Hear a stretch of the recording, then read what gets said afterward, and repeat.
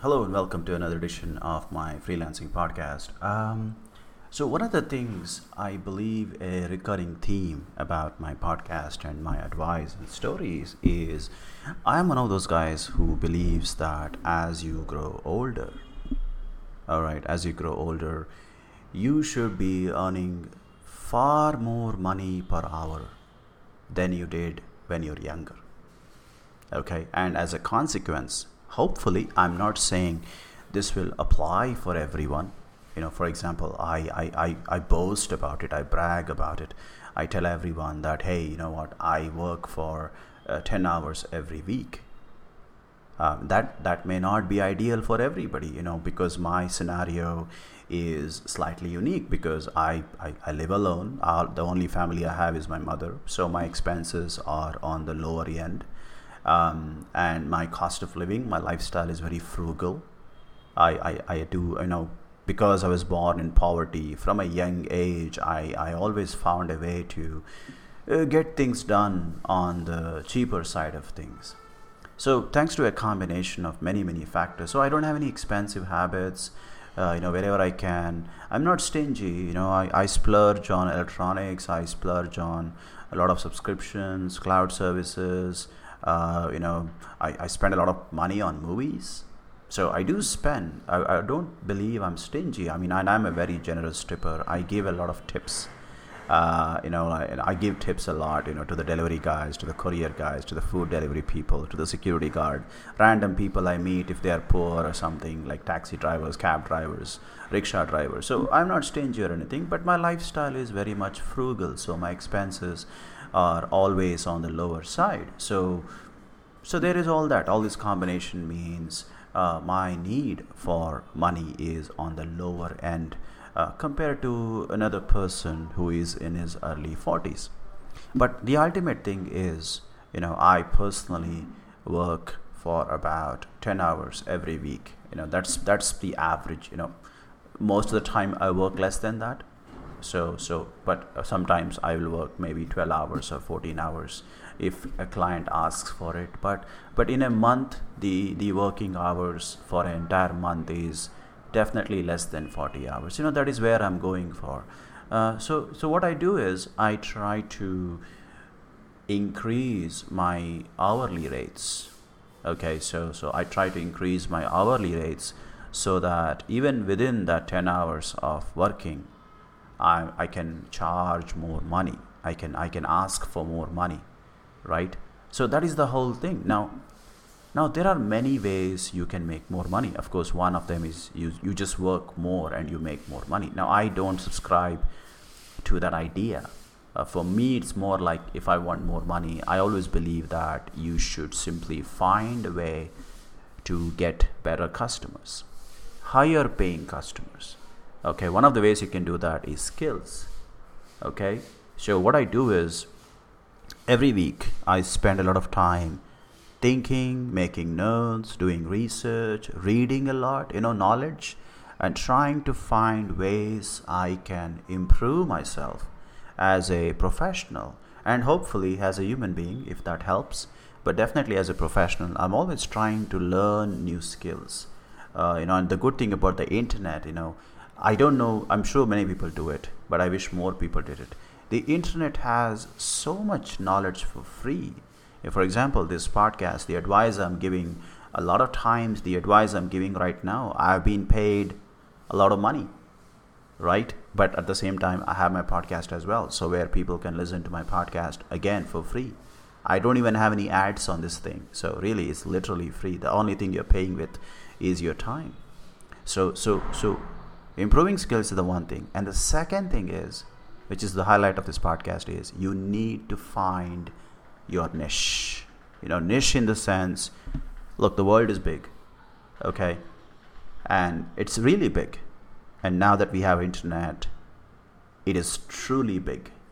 We have had the internet for many decades now, but it's only in the last 10 years that internet speeds and internet availability and the general culture, the whole globalization thing has reached an individual level. In the previous decades, especially in the last century, globalization was more limited to corporations and countries and rich people, right? But now, especially now in the last 10, 20 years, globalization is able to touch even villages in India. There are kids I've seen. Sometimes I travel to villages. There are kids, who open up their smartphone and they are looking at some teenager in Europe dancing to some South Korean music. You can't imagine something like that happening, say, 20 years ago. One, they were not accessible. And second, the culture wasn't ready. Now, today, if you go to the village, a girl is, let's say teenage girl in a village, with all that conservativeness that is there in our country and all, she's watching some European girl wearing a bikini or shorts and, dancing to some vulgar South Korean music or something. The parents know that their daughter is exposed to that, but it's okay. Sometimes they might get angry or something, but eventually they'll just give up. There's nothing they can do. They can't take away the smartphone from their daughter or son. So really, things are slowly changing. Is that for better or worse? I don't know. But the point is, thanks to globalization, a freelancer can take advantage of that. So as you pursue your goal of trying to earn more money per hour, what I do and what you can do is trying to find your niche. Okay. Now, what I found out is, tutoring, that's what I do these days. And before I was doing software development. In both cases, what I found out is the skills that I have, the main skill, which is the knowledge about software and programming, they are easily replaceable. And I mentioned this many times in my YouTube channel. I mentioned this in my other podcast, on my blogging and everything. I'm not that good in coding. Really, I'm not that good at all. Like, you could give me a coding test today and some kid will probably pass that test and I won't be able to pass it. So my coding skills have always been pedestrian. But at the same time, I do charge a lot of money as a coding tutor. So that is kind of ironic, isn't it? It's like, how is it that I'm terrible at coding, but here I am making a living in the software industry for more than 10 years and charging high prices? So the reason is, what I found out is, my core skill is really not coding at all. My core skill is my communication and the way I deliver it. I realized this at a very young age. I always realized that, okay, my coding skills are not that good. And try as I might, there's a limit on how much I can make it better. For example, even today, I can't make sense. In web development, something I teach, there is this thing called CSS. Okay, styling they call it. I can't do CSS. I really can't do CSS. I've tried many times over the years to improve my CSS skills, but I always try and try. You know me, those who listen to my episodes regularly, I don't give up easily. I try, don't give up, but I keep trying. But every time I try, after a week or after a month, I give up. I accept defeat. I tell myself this is something that is beyond me. Okay. So then I found out, like that, there are so many things in coding which other people take for granted, and I don't know it. But that is not my core skill at all. I have found out that for me, my core skill is my communication. It's my English. It's not just the fluency of my English. It's not simply my so-called neutral accent. I believe I have a neutral accent, a balance between a Western accent and an Indian accent. I believe it is a balance. I think so. So that is one of my core skills. And the second thing is my energy. From a young age, I always had high levels of energy. Yes, as I grow older, the amount of energy I can showcase is lower, but compared to, say, another guy who is also in his early 40s, my energy levels are still high. So one of the things my clients always tell me is they like my energy. Okay, so they like my energy, they like my enthusiasm, and I would say enthusiasm and energy, they go hand in hand. Now someone might argue that hey, wait a second, energy and enthusiasm is not really a skill, but I say it is.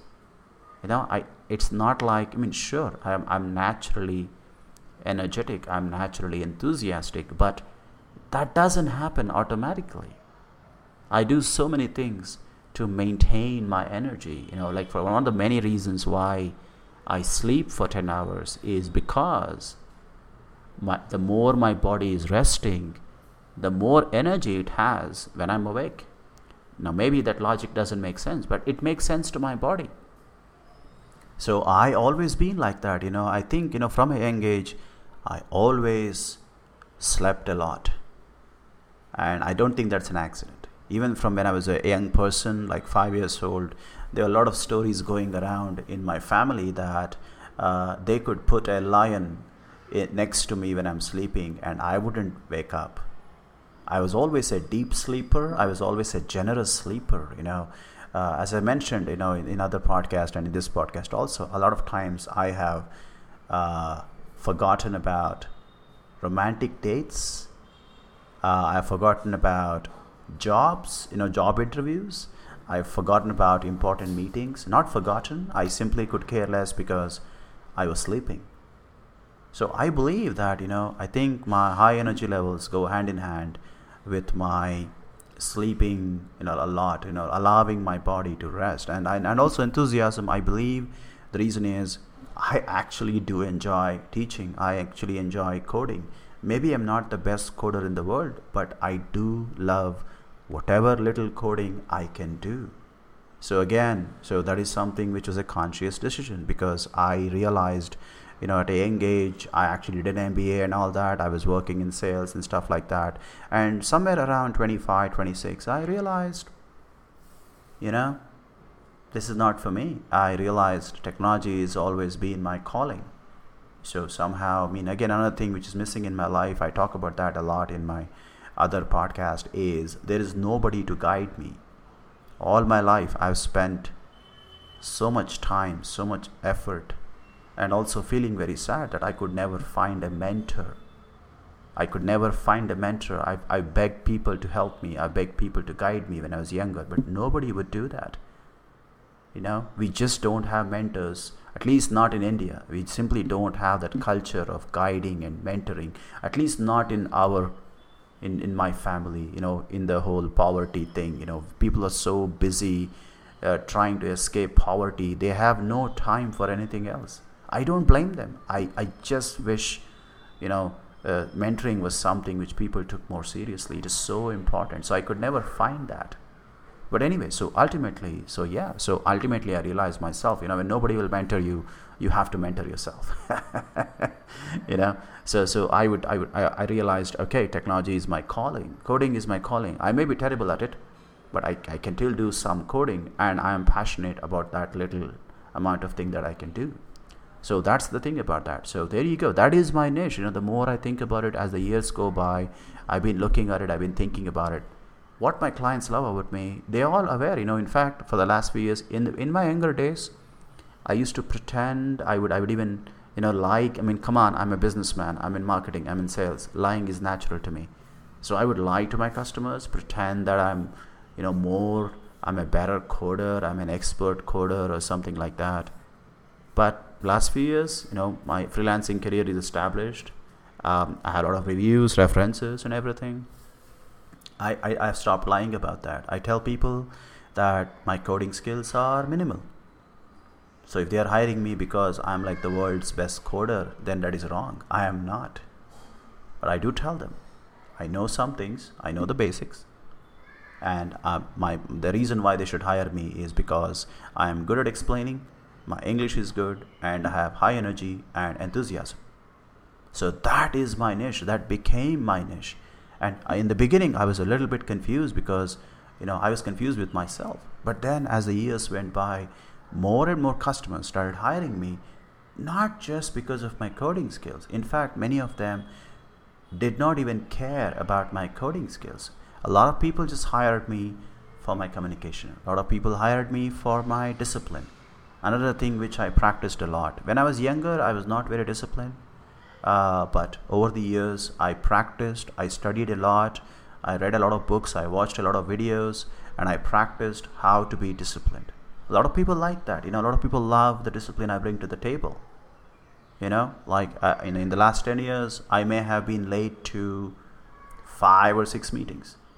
That's how disciplined I am. So discipline became another one of my traits, a freelancing trait. And lastly, flexibility.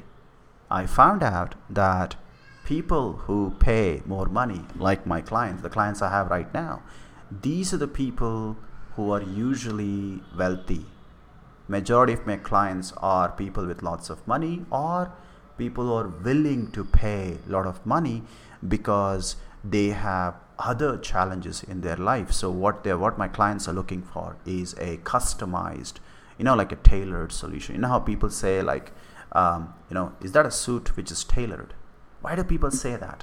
Because a tailored suit is more comfortable, but it is tailored, which means it's cost a lot of money. Now, it's not just rich people who buy a tailored suit. Obviously, rich people buy a tailored suit, but even regular people will, for a special occasion or extreme circumstances, will get themselves a tailored suit. So that's what I found out. So one of the many things my clients have always told me for the last few years, especially since I started charging higher prices, is they understand, some of them are not exactly rich, but they understand that their situation is complex and they are willing to pay me higher prices. They are kind of trying to, save money elsewhere to pay for my services, because I'm one of the few guys who is able to tailor the tutoring. I'm one of the few guys who is able to tailor the software work. Like before, I used to be a software developer, but now I'm retired. But then what the main thing my clients told me was, I'm able to tailor the service that I provide to suit their individual requirements. So that is something which again became part of my niche. So this is so anyway, so that's what I'm trying to say in this episode. What I'm trying to explain to you, as a freelancer, I'm able to charge higher prices because of the whole tailoring thing, because I cater to a niche audience. And that niche audience is looking for someone who can speak properly, who can explain properly, who is high energy, who is highly available. That's where the flexibility comes into picture. And ultimately, the whole tailoring thing. So if you are going after, I want to tell you as a freelancer, and I'm telling this from experience, there is a market. Okay, it doesn't matter what type of freelancing you do. It doesn't matter what type of small business you run. The world is truly global. And if you can be patient and build your bouquet of skills, I am telling you, there is a market out there. There is an audience out there for your unique skills, and they are willing to pay premium prices for the tailoring service, for the tailored service that only you can provide. Because the more tailored you can be, the more bouquet of unique skills you can bring to the table, the narrower your target base becomes. But that's okay though, because that narrow customer, because that customer knows they are paying for a tailored service, they are more willing to pay higher prices. So that's what I want to say in this episode. So hopefully some of it made sense, and hopefully it is useful to someone out there. Thank you.